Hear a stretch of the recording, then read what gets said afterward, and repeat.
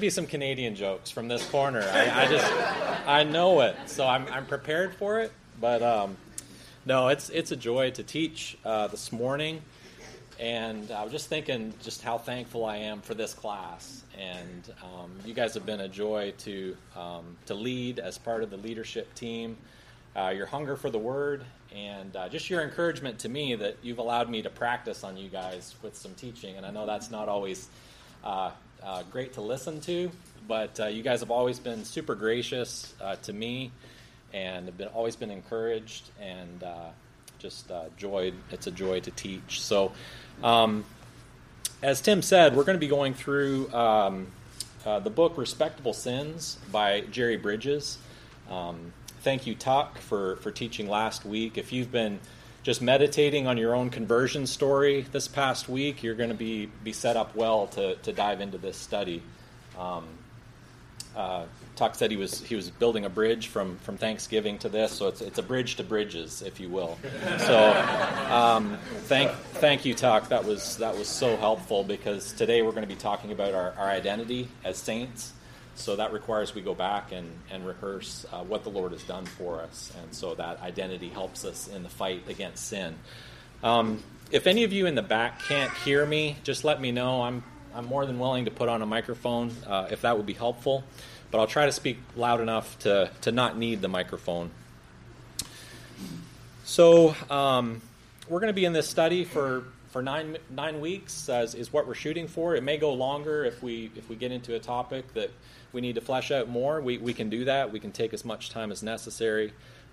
Thankful to the Lord for Bobby. He's made himself available and willing to help me with this teaching. So we're going to kind of tag team it, and just look forward to what the Lord has for us through this book. How many, by the way, have read this book before or listened to it? Okay, many of you. Good. You don't need to go out and buy this book. I mean, it would be a helpful resource. If you have the book, it would be helpful to read ahead what we'll be studying next week, and that'll just fuel our discussion. And I would like this to be a little bit more give and take, a discussion. We'll be asking some questions, and I'd like to hear your thoughts, especially those of you that have gone through the book. I'm sure you'll be refreshed by it again. And I've not read a lot by Jerry Bridges, but you run into people in the church that are so enthusiastic about his writing because it's been so helpful to them, and they're like, "Oh yeah, I love Bridges," and having gone through this book, I can understand why, because he is simple and straightforward in his writing style, but he really unpacks profound truths in a way that's very accessible. So it's a book you can put in anybody's hands, and they're going to be able to grasp it. So he's been very helpful to the church. He died in 2016, but we're studying his book today, and they're still widely circulated in the church. But when I was studying to teach these lessons, I always like to just figure out who the author is. So I did a little bit of digging into the man, Jerry Bridges, and a man who co-authored some books with Jerry and was a personal friend of his, wrote a touching tribute to him at the time of his death, and he shared this story. Jerry would not want us to put him on a pedestal. One time he called from an airport to ask for prayer. He was distraught, and I was confused. He was upset with himself for being anxious at the baggage claim. Yes, he was serious. His anxiety proved he didn't trust God, and that was sin, and he didn't tolerate it. I'm no Jerry Bridges, but like so many others, I'm inspired by his example. So Bridges was obviously a man whose character backed up his writing, and I know there's a lot I can learn from a man such as that, and he'll point us to what Scripture says about our sin and how we can mortify it. Session 1 is just called Facing Up to the Truth. And it's facing up to the truth about our identity is the first chapter that we're gonna cover. But before we get to the first chapter, let's just introduce the topic. What are respectable sins? You can see I put it in quotation marks. The The title is supposed to be provocative because we all know the Sunday school answer that there are no respectable sins. All sin is sin, equally damning. There's different levels of seriousness of sin. I mean, we all know that. Obviously, a lustful look is different than adultery, but all sin is defiance of God, our Lord and Creator. So all sin is serious. But those of you that have read the book before, what's kind of just a succinct definition you would give to respectable sins?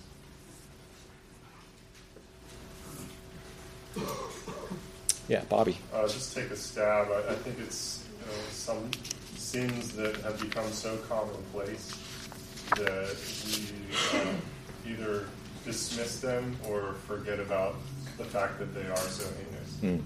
That's good.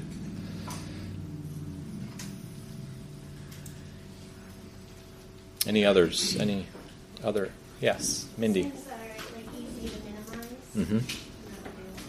Yeah, minimization is a big part of that. Yes. Anyone else? Yes. Sins that just respectable Christians, I guess, allow to operate in their lives without really seeing anything wrong with them. And right. You can look great from the outside, but have peace on the inside. Yeah, absolutely. Maybe sins that people would tolerate in your cultural spheres of life. Yep. Yeah.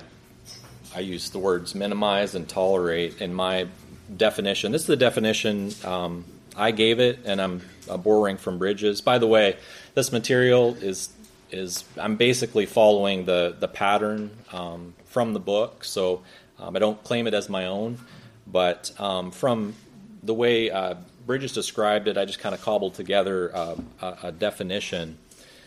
Respectable sins are subtle sins I tend to minimize and tolerate in my own life. And the word subtle is one that he uses over and over again. Subtle as opposed to overt. So if a man stops at the bar on his way home from work and he gets drunk, when he walks through the door at home, his sin is evident to everyone, to his wife, to his children, maybe to the cop that followed him into his driveway.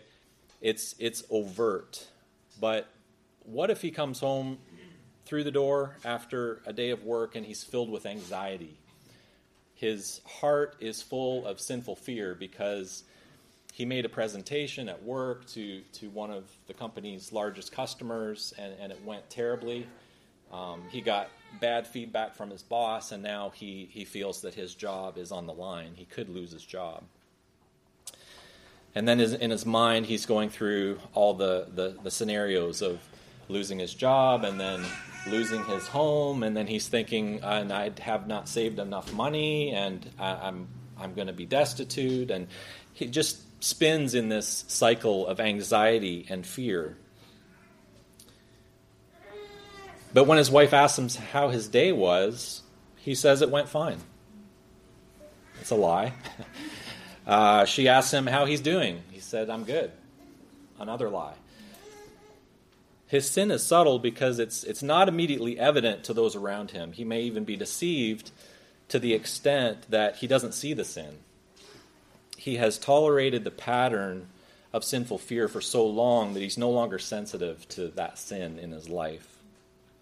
He goes back to work, and maybe a believing coworker gently rebukes him and points out his sinful anxiety that he has witnessed in his life. But he responds by minimizing the sin.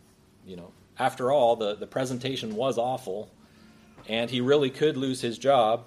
He has a legitimate reason to fear, and see how that toleration and that minimizing of the sin can build on itself. That's what we mean by respectable sins. So we're going to be kind of just laying the groundwork today. We're not going to get into specific sins that Christians sometimes would call respectable sins, but we're just going to lay the groundwork today. So why is it important to talk about these respectable sins? Why do this study? Well, it's because these subtle sins hinder our walk with God. He is dishonored and displeased with our sin, and that is all sin. It's also going to harm our relationship with others. Any other reasons you can think of why we need to tackle this topic? There's many. These are just a couple that I pulled out. Tuck? It can greatly hinder our usefulness in the church. Yeah. We've got patterns of sin that maybe don't show up on the outside as much, but they're destroying our character from the inside out. Right. The analogy of the body. So there's one part of the body is sick with respectable sins, then that no longer useful to the other parts of the body. So yeah, definitely. Any others? Why is this an important topic? Emmy? Just small sins if they're left unchecked. Right. Yeah. Yeah, we see that in the example of the guy that comes home filled with anxiety and this sinful fear that's just churning within him. He's lying about it. So sin never stays isolated, and it grows. It affects others, and it grows into other sins. How can we overcome respectable sins in our lives? So it's not just enough to point out sin. We need the encouragement and hope of the gospel to put these sins to death. If you guys have been with us on Sunday nights, Clay's been doing a great job. I just so appreciate that brother. Teaching us about growing up into maturity. That's a great series. If you're not able to be with us on Sunday night, I would just encourage you, go get the podcast, download it, listen to it, because that's just been gold. Just how we go about identifying sin, respectable sins or otherwise. As we said, all sin is sin, but recognizing sin and then how to put it to death, how to get help in the body. If you've been waylaid by sin, confess it, get help, and the body comes alongside and helps us get out of that entanglement. The good news of the gospel encourages us because God has forgiven all of our sins, past, present, and future, through the death of Jesus Christ on the cross. And it also encourages us through the promise of the power of the Holy Spirit to put sin to death in our lives. So we're going to get to that. Today's lesson will be kind of dark. I mean, it's going to be looking at what's the ugliness of sin, and that'll set us up for the good news next week of how we go about fighting these sins, putting them to death. Well, chapter 1 of this book is called Ordinary Saints, and Jerry Bridges brings out Paul's term for people that we would not necessarily say are living like saints, but he calls them saints. The church at Corinth was all messed up, both theologically and morally.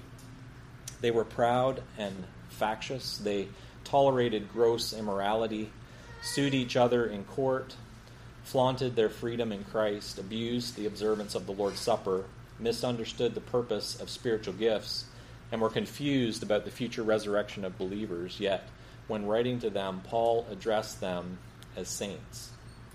2 Corinthians 1:1, or as those called to be saints. 1 Corinthians 1:2. Let's turn there. Go to 1 Corinthians chapter 1.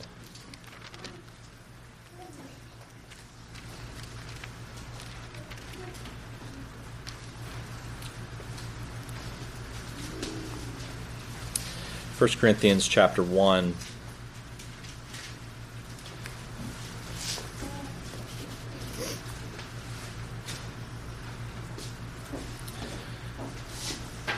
Starting in verse 2. To the church of God which is at Corinth, to those who have been sanctified in Christ Jesus, saints by calling, with all who in every place call in the name of our Lord Jesus Christ, their Lord and ours. So, what does it mean to be a saint then? Well, first of all, it doesn't refer to one's character, but to a state of being. So these Christians, we may call them carnal Christians or worldly Christians. They're plagued by all these sins, but Paul calls them saints. Whether they're acting like that or not, the Greek word translated saint means one who is separated unto God. So it refers to a state of being. They are saints because they have been eternally loved by God. They are His elect, and He has purchased them with the blood of Christ. So by their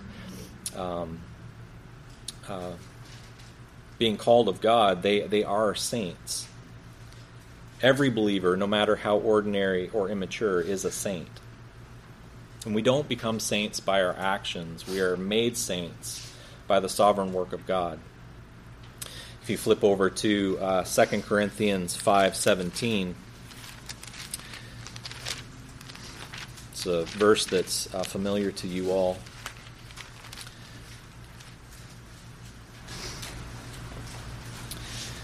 Second Corinthians 5:17, and we'll just read right down through the end of the chapter. Therefore, if anyone is in Christ, he is a new creature. The old things are passed away. Behold, all new things have come. Now, all these things are from God, who reconciled us to Himself through Christ and gave us the ministry of reconciliation, namely, that God was in Christ reconciling the world to Himself, not counting their trespasses against them. And He has committed to us the word of reconciliation. Therefore, we are ambassadors for Christ, as though God were making an appeal through us. We beg you on behalf of Christ, be reconciled to God. He made Him who knew no sin to be sin on our behalf, so that we might become the righteousness of God in Him. We are new creatures because of the gospel. This is the good news, that we've been reconciled to God through Jesus Christ. And so we have the identity of saints.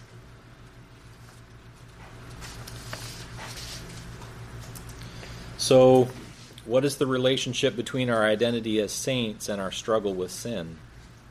If we're saints, why do we still sin? Well, Pastor Farrell's going to be expositing Romans 7. He's already into the chapter, and so that's going to be a great complement to this study. We'll be working through that alongside of the pastor. And besides Romans 7, we can go to passages like Galatians 5:17 that describe our current struggle as saints who still sin. Galatians 5:17 says, "For the flesh sets its desire against the Spirit, and the Spirit against the flesh. For these are in opposition to one another, so that you may not do the things that you please."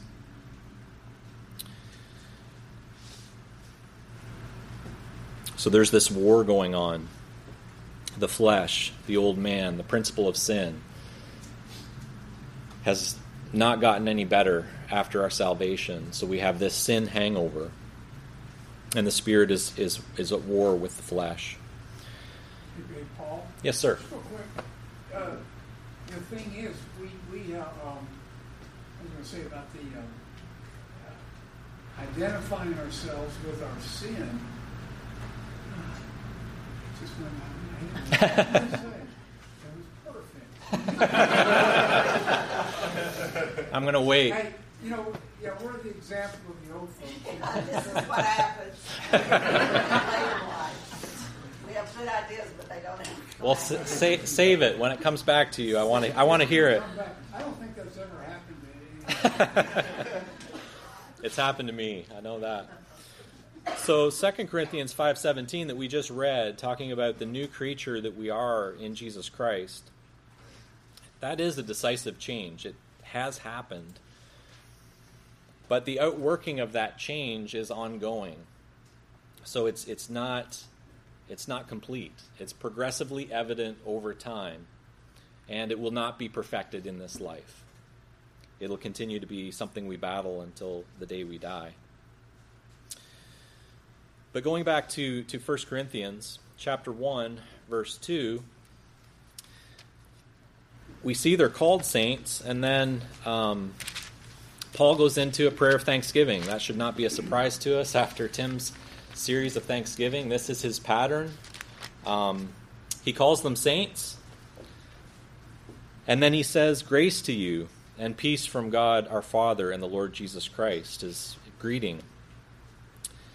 And then he goes right into a prayer of thanksgiving. "I thank my God always concerning you for the grace of God which was given to you in Christ Jesus, that in everything you were enriched in him, in all speech and all knowledge, even as the testimony concerning Christ was confirmed in you, so that you are not lacking in any gift, awaiting eagerly the revelation of our Lord Jesus Christ, who will also confirm you to the end, blameless in the day of our Lord Jesus Christ.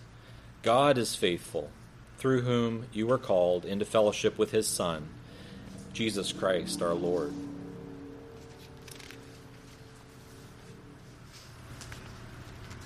How is the identity of the Corinthians as saints tied to Paul's thanksgiving? What do you guys think after the series we did on Thanksgiving? How is the identity of the Corinthians as saints tied to Paul's thanksgiving? Any thoughts?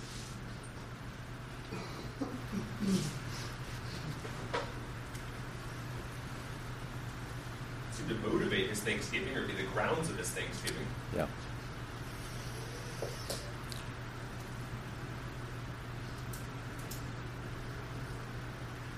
Yeah, his hope is not in them or in their ability, but in God who called them as saints. So, as Tim said, it's the grounds for his thanksgiving. And where does he go next? In verse 10, you can see his next words are, "Now I exhort you." So he spends the rest of the letter calling them to be what they are. They are saints by the determination of God. And so now he calls them to live according to their identity. And lies we tell ourselves about our identity are often the first step to becoming entangled in sin. You might say, I'm a saint? No, I couldn't be, since I'm sinfully fearful right now about what I'm facing this week. That can't be true about me. But brothers and sisters, as Tuck exhorted us last week, a right view of God and a right view of ourselves are the headwaters of humility. So humbly believe what the Scriptures say about us. Trust in Christ and his righteousness and live a life of obedient worship. So let that truth fuel you in your fight against sin. Why is it important to be honest about our sins, even the respectable ones? Not kill what you don't acknowledge. Yep. I think of 1 John 1 when it says that it's escaping my mind exactly right now, but the idea that confessing your sin and being truthful about it, that's the means which God uses to cleanse you of it. Yep. Yeah, that's where I was going next. The denial of sin is a denial of what Scripture says about us. 1 John 1, 8 through 10, what you're referring to, Luke. "If we say that we have no sin, we are deceiving ourselves, and the truth is not in us. If we confess our sins, he is faithful and righteous to forgive us our sins and to cleanse us from all unrighteousness. If we say we have not sinned, we make him a liar, and his word is not in us." Proverbs 28:13 tells us that a failure to confess leads to a barren life. It says, "He who conceals his transgressions will not prosper, but he who confesses and forsakes them will find compassion." Definitely a text to keep in front of me at all times, especially when we talk about these respectable sins.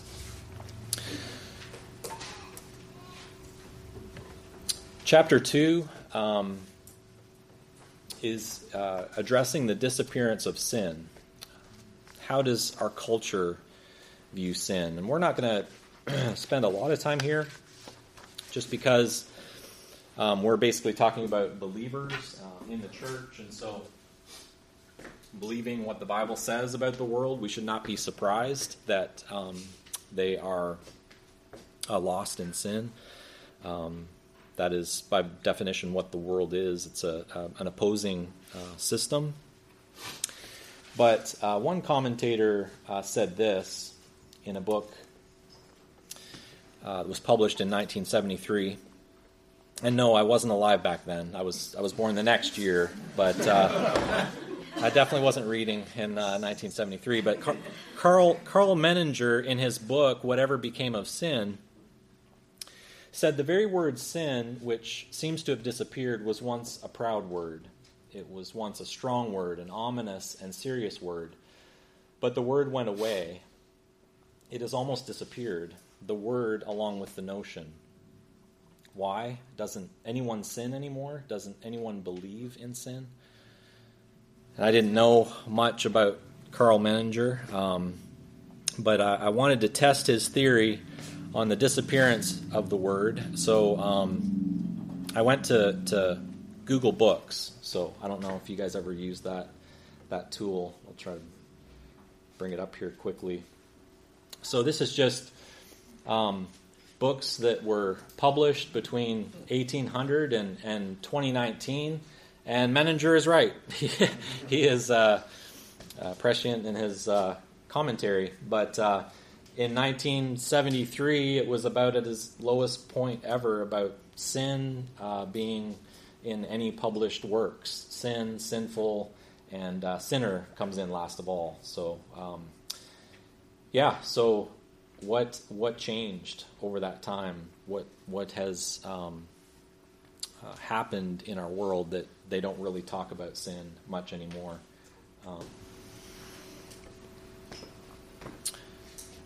But we shouldn't be surprised at what we see in the culture around us.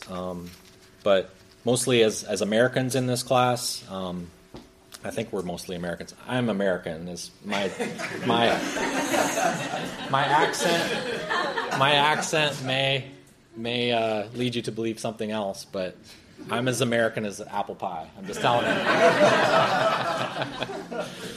So I think we're mostly Americans. Gus, are you American? You're not an American. Okay. So I guess we're mostly Americans in this room. But what's probably shocked us more than anything over the past several years is just how fast our culture has moved away from the Judeo-Christian ethics on which it was founded. And so we've kind of been running off the fumes of that, you could say, for a while. But it seems like just recently we've turned a corner and we're just going faster and faster away from that. And one example in our culture of this rapid change, I took from one social commentator who pointed to presidential politics. So, Mark, do you remember Gary Hart? So I must have been like a political nerd when I was a kid, because I remember this in 1987. So what was I, 12 or 13? But I remember this story of, so in 1987, it was reported that Colorado Senator Gary Hart had been having an affair with a young woman, and he was forced to drop out of the presidential race. So he was in the Democratic primary, and he was actually leading the Democratic candidates that were going for the nomination. But this story broke, and there was some innuendo, and he was forced to drop out of the race as a Democrat. Fast forward to 1998, and the Drudge Report broke the story that Bill Clinton had been having an affair with intern Monica Lewinsky. And Bill Clinton was badly damaged by the scandal, but he survived. He survived it as the Democratic Party rallied around him, and the public decided that his private behavior was not relevant to the job. Fast forward to 2016, and NBC tried to pull an October surprise on Donald Trump. You know what the October surprise is? Right before the the election in November. There's a story they've been holding, and then they release it. So Donald Trump was, NBC released this audio tape of him on the set of Access Hollywood saying crude things about women. And that was really about a 48-hour blip of a scandal, and he went on to win in November. So it seems that from the outside, we would say morality doesn't really matter anymore. The standards of our culture are really now more ideological. And that is where hatred for the church is ramping up.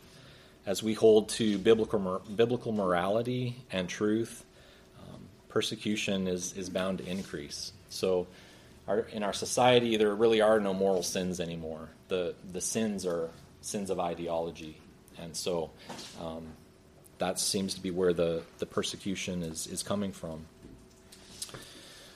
So enough about our cultural view of sin.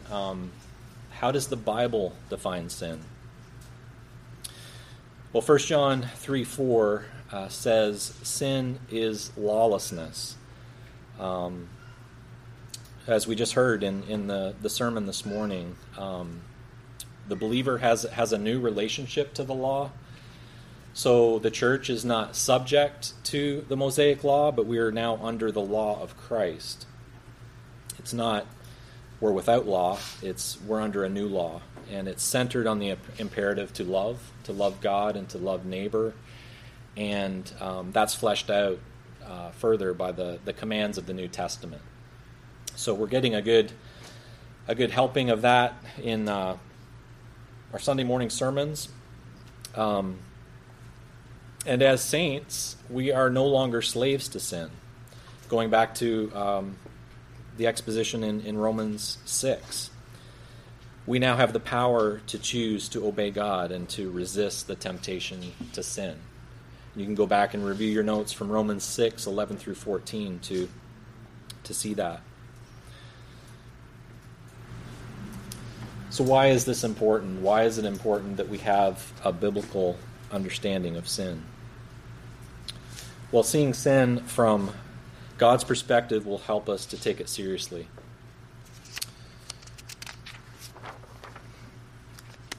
I'm going to quote from Bridges here. I think I have that on the next slide, yes.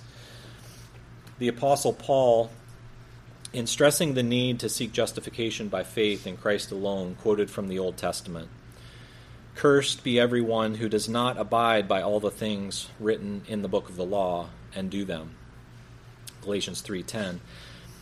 That is a perfectly exacting standard of obedience. In academic terms, that means a 99 on a final exam is a failing grade. It means that a misplaced comma in an otherwise fine term paper would garner an F. Now, happily, Paul goes on to assure us that Christ has redeemed us, that is, all who trust in him as their Redeemer, from the curse of the law by becoming a curse for us. But the fact remains that the seemingly minor sins we tolerate in our lives do indeed deserve the curse of God. Again, as we heard this morning, God's standard is perfect obedience to his law. And we know that that is impossible. That's humanly impossible. Every person has fallen short of the glory of God. And also, I think a biblical view of sin will also fuel thankfulness in the redeemed. Jesus Christ has satisfied the penalty for our sin. Praise the Lord. So, again, go back to that list that Tim handed out to us of how to practice thankfulness. And top of the list, obviously, is the fact that we are redeemed from slavery to sin. We now have a new master, and we are free to live righteously.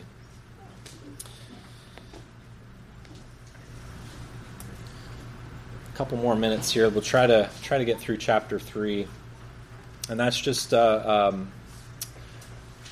pointing us to the malignancy of sin, or facing up to the truth of what sin does. And Bridges uses the analogy of cancer to describe how respectable sin can grow undetected. and cause incredible damage and ultimately death if it is not confessed and repented of. He calls sin spiritual and moral malignancy. Cancer and malignant are scary words, and when we hear them in a medical diagnosis, we can be tempted to fear. However, do we take the cancer of indwelling sin, even of respectable sins, as seriously? This principle of sin, what Paul calls the flesh, is such a reality that he sometimes personifies it in passages like Romans 7, 8 through 11, where we're going next in our Sunday morning exposition. And then also Galatians 5:17, which we've also covered this morning. If you were to get a cancer diagnosis this week, I believe you would take radical action as soon as possible to destroy it, and rightfully so. I recently had cancer. It's very, very minor, but skin cancer identified on my neck. So it was not serious. They caught it very early. It was just in the top layer of skin, and so I got it cut out. That's why I have a scar on my neck. But it would have been foolish for me just to walk away from that and just nonchalant and just not address what was growing on my neck. It could have grown into other tissues. It could have become malignant and gone to other parts of my body. So to know it's there and to do nothing about it, we would say is foolishness. But do we take the same radical action against the cancer of indwelling sin that we all carry? It would be a sad thing to have cancer growing unchecked in your body and to die physically because of it, but that doesn't compare to a life of unconfessed and unrepentant sin that can damn your soul for eternity. There's no, you can't equate those. And that's why this is such a serious topic. What are some of the consequences of sin? Well, here's just a few. Death for the unrepentant. That's eternal death. Romans 6:23 and Ephesians 2:1 through 3. It damages others around us.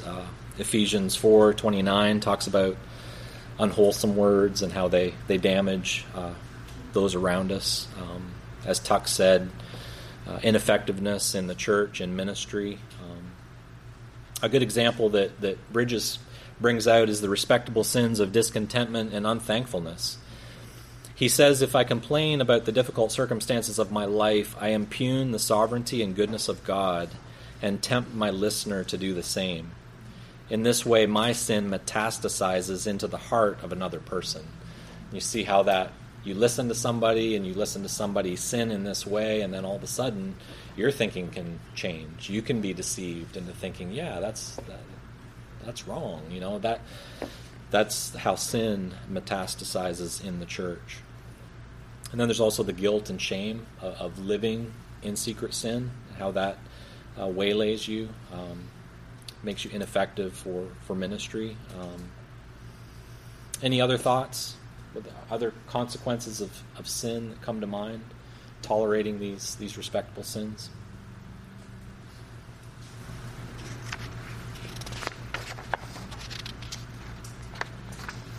Health would be a physical health. Mm-hmm. Yep. Explain that. Something like anxiety. Mm-hmm. And worry. Yeah. So we're body and spirit, Yeah. and they, there is a connection there. Psalm 32 was it where David said he dried up. Yeah, his bones. Yeah, definitely a physical